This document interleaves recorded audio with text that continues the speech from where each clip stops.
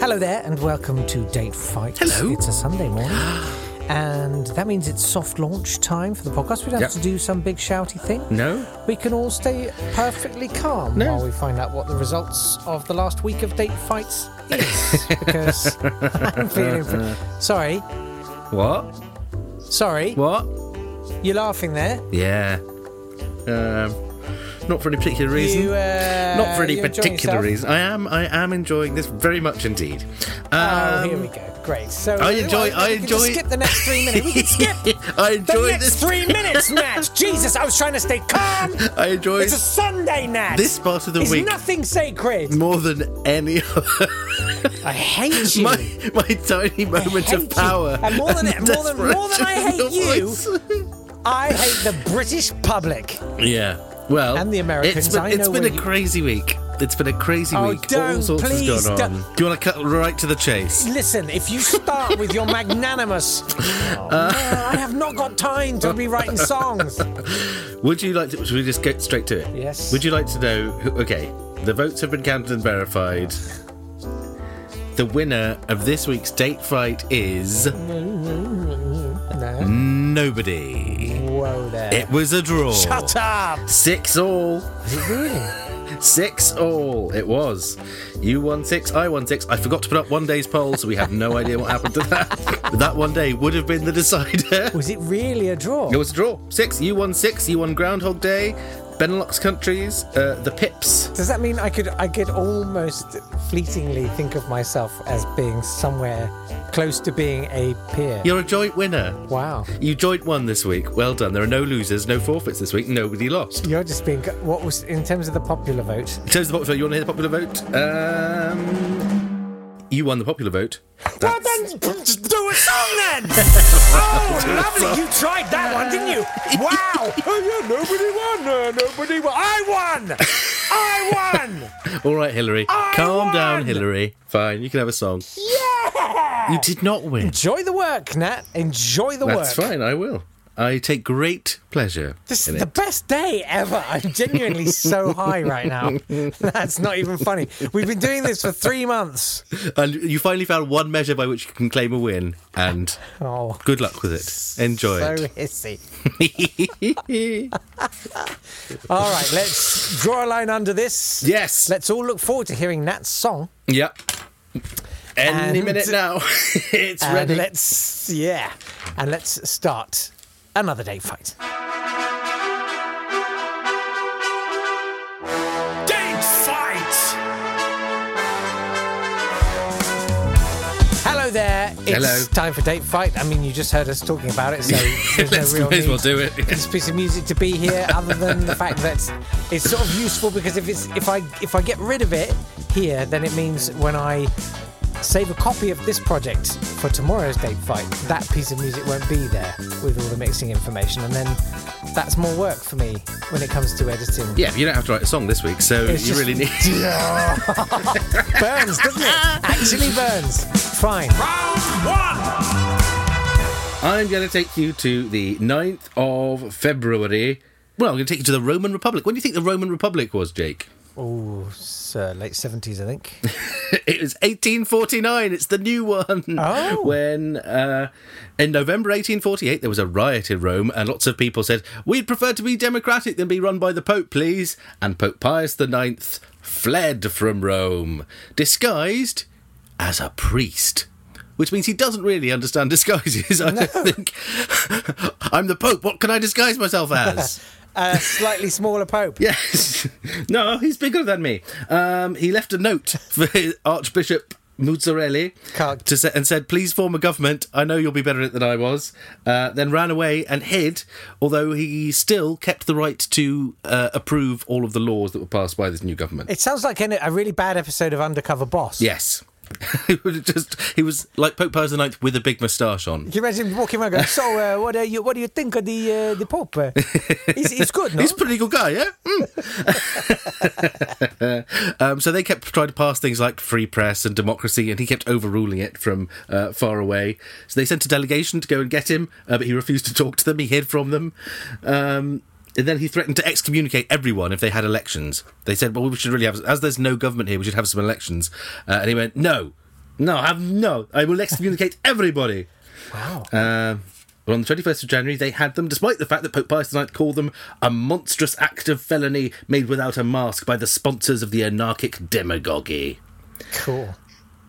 In the new assembly, Mazzini became the Prime Minister eventually, and he did prison reforms, he established freedom of the press, he was quite good. Garibaldi formed the Italian Legion, but Louis Napoleon, who'd been a friend of theirs, who was now head of France, had been made head of France with the support of the ultra-right wing, so he decided to crush this new uprising and support the Pope again. So it lasted till June. From February till June of 1849, Rome was a republic once more, until the French squashed it. Well squashed, France. Well squashed.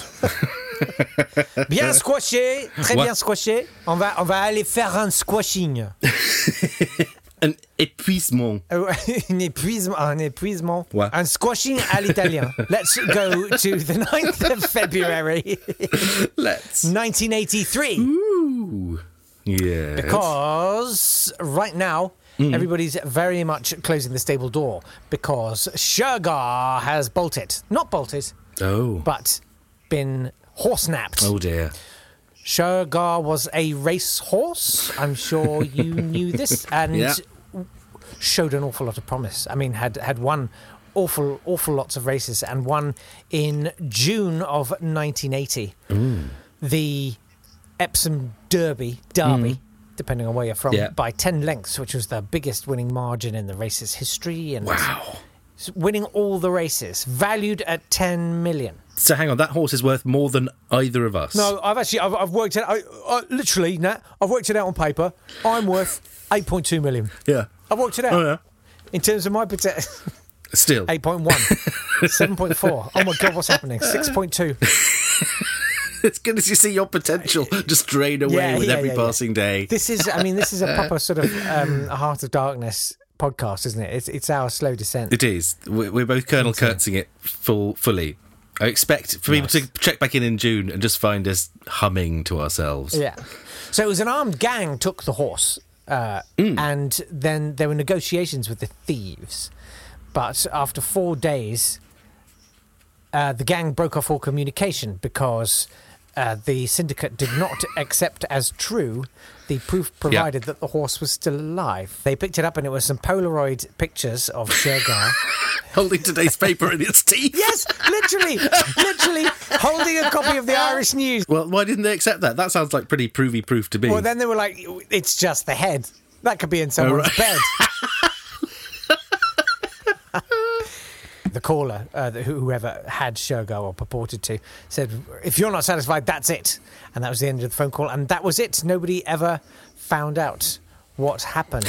He'll phone back. He'll be back. It was thought that it was the IRA.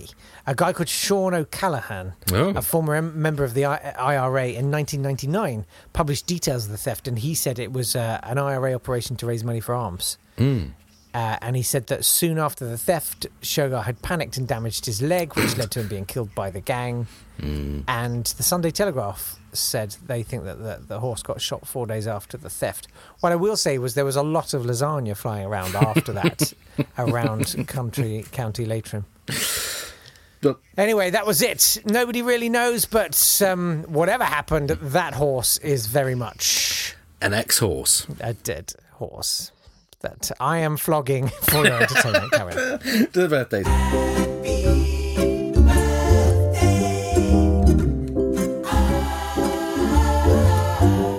Happy birthday to Farkas Bolyai, the Hungarian mathematician who's there because his first name was Farkas. Also, happy birthday to Alice Walker, who won the National Book Award and the Pulitzer Prize for her book The Colour Purple. She has since then gone mad. She was invited on Desert Island Discs, and guess what the book she wants to keep with her forever is? If on Desert Island Discs, the book she chose to keep on her Desert Island forever was, any ideas? Her book? Nope. David Icke's Human Race, Get Off Your Knees. Okay then. Like I said. Okay. Yeah. Fun. Yeah. Also, happy birthday. Actually, Nat, yeah. Read it. Makes a good. Yeah. Have you read it? Have you read it, Nat? Have you? No. Read it. Just read it. Might change your mind. Then come back to me. Happy birthday to Joe the Fish, Joe Pesci, who was in, I don't know, Home Alone. Probably some gangster ones as well. That's always your go-to reference. I love that. Straight to Home Alone. Daniel Stern, he's the best actor of all time. Edvard Munch, yeah. Oh, happy death day to John Hooper, the Bishop of Gloucester, who, well, a year before he was died, he was the Bishop of Gloucester, then he was burned at the stake a year later. Happy death day to Princess Margaret. She had a £20 million fortune and got £219,000 of taxpayers' money every year. Happy death day, Princess Margaret. We're now richer because you're dead. Happy death day to Agnes Sorel, who was a medieval Frenchwoman, and I'll admit, I sort of got lost looking at a portrait of her which bears no anatomical relation to any human being. Oh yeah, you sent me that. I sent a picture of it to Jake. Hard work. I'm sorry, I just really couldn't think of anything else. We'll have a look. Nat, will you post it online? I will. I'll put it online. No, people should see it. Yeah. Let's not describe it. It defies, gravity if nothing else. That's Agnes Sorel, whose portrait is quite something. Round 2. I've got the 9th of February 1942. Because you know what time it is? Hammer time. Wartime. Oh. That's fun. This is no. It's all right. I'm not doing a fun Nazis and sharks thing. This is the Wartime Act, which had been enacted on January the 20th, but got implemented on the 9th of February, and it was year-round daylight savings time in order to save electricity. They implemented it as a wartime measure, and it stayed in effect until well after the end of the war. Why did it get changed back? If it saves electricity, is it just farmers? Because people are I don't know what it's about. Just moaning farmers, is it? I don't. Why do the farmers? I don't like having to get up in the dark. What do they care? It's dark. It's light. Just buy a torch. Get up at a different time. Are farmers incapable of changing their alarms? I don't know. Is that what this is about? Well, I think sheep are incapable of changing their alarms, aren't they? They don't rise and fall with alarms. Right. And is this a problem for counting them or something? I don't know. It's just they don't like having to do it in the dark, I guess. Yeah, if you try and count sheep in the dark, you fall asleep instantly. This whole changing the clocks thing, the money the taxpayers spend on moving Stonehenge round 1/12, it's a joke, mate. It's a joke. When you're in charge, it'll all be different. It will, actually. And that's the least of it, mate. You wait. Oh, I know. You wait, because I've got a plan for you, mate. I've got a plan for you. I'm going to take you to 9th of February 1870, when Ulysses S. Grant signed into existence the U.S. Weather Bureau as part of the Ministry of War. It was done because they thought military discipline would probably secure the greatest promptness and accuracy, because they thought the military was much more prompt and accurate, I guess, than any other department of government. The Bureau was banned from using the word tornado until 1950, so it didn't scare anyone. Crikey. But without that, we wouldn't have weather. So that's the most important thing to have happened. How is everyone, by the way? On the 9th of February. I hope that last night's storm was not unkind to you. No. So yes, the first establishment of a National Weather Bureau by the Americans, or by anyone, but in America. So starting modern meteorology as we know it. I'll tell you what, guys, maybe give Nat this one, because, he's had a difficult start. I don't want it. I don't want it. Okay. I mean, vote for Jake. I mean, you've heard what he plans to do. You've heard what he plans to do. Mate. He's laid out his manifesto. Mate, I'm gaslighting you, darling. You're being hysterical now. Why are you being hysterical? We're just chatting. Wow, mate. Okay then. See you tomorrow. Yep.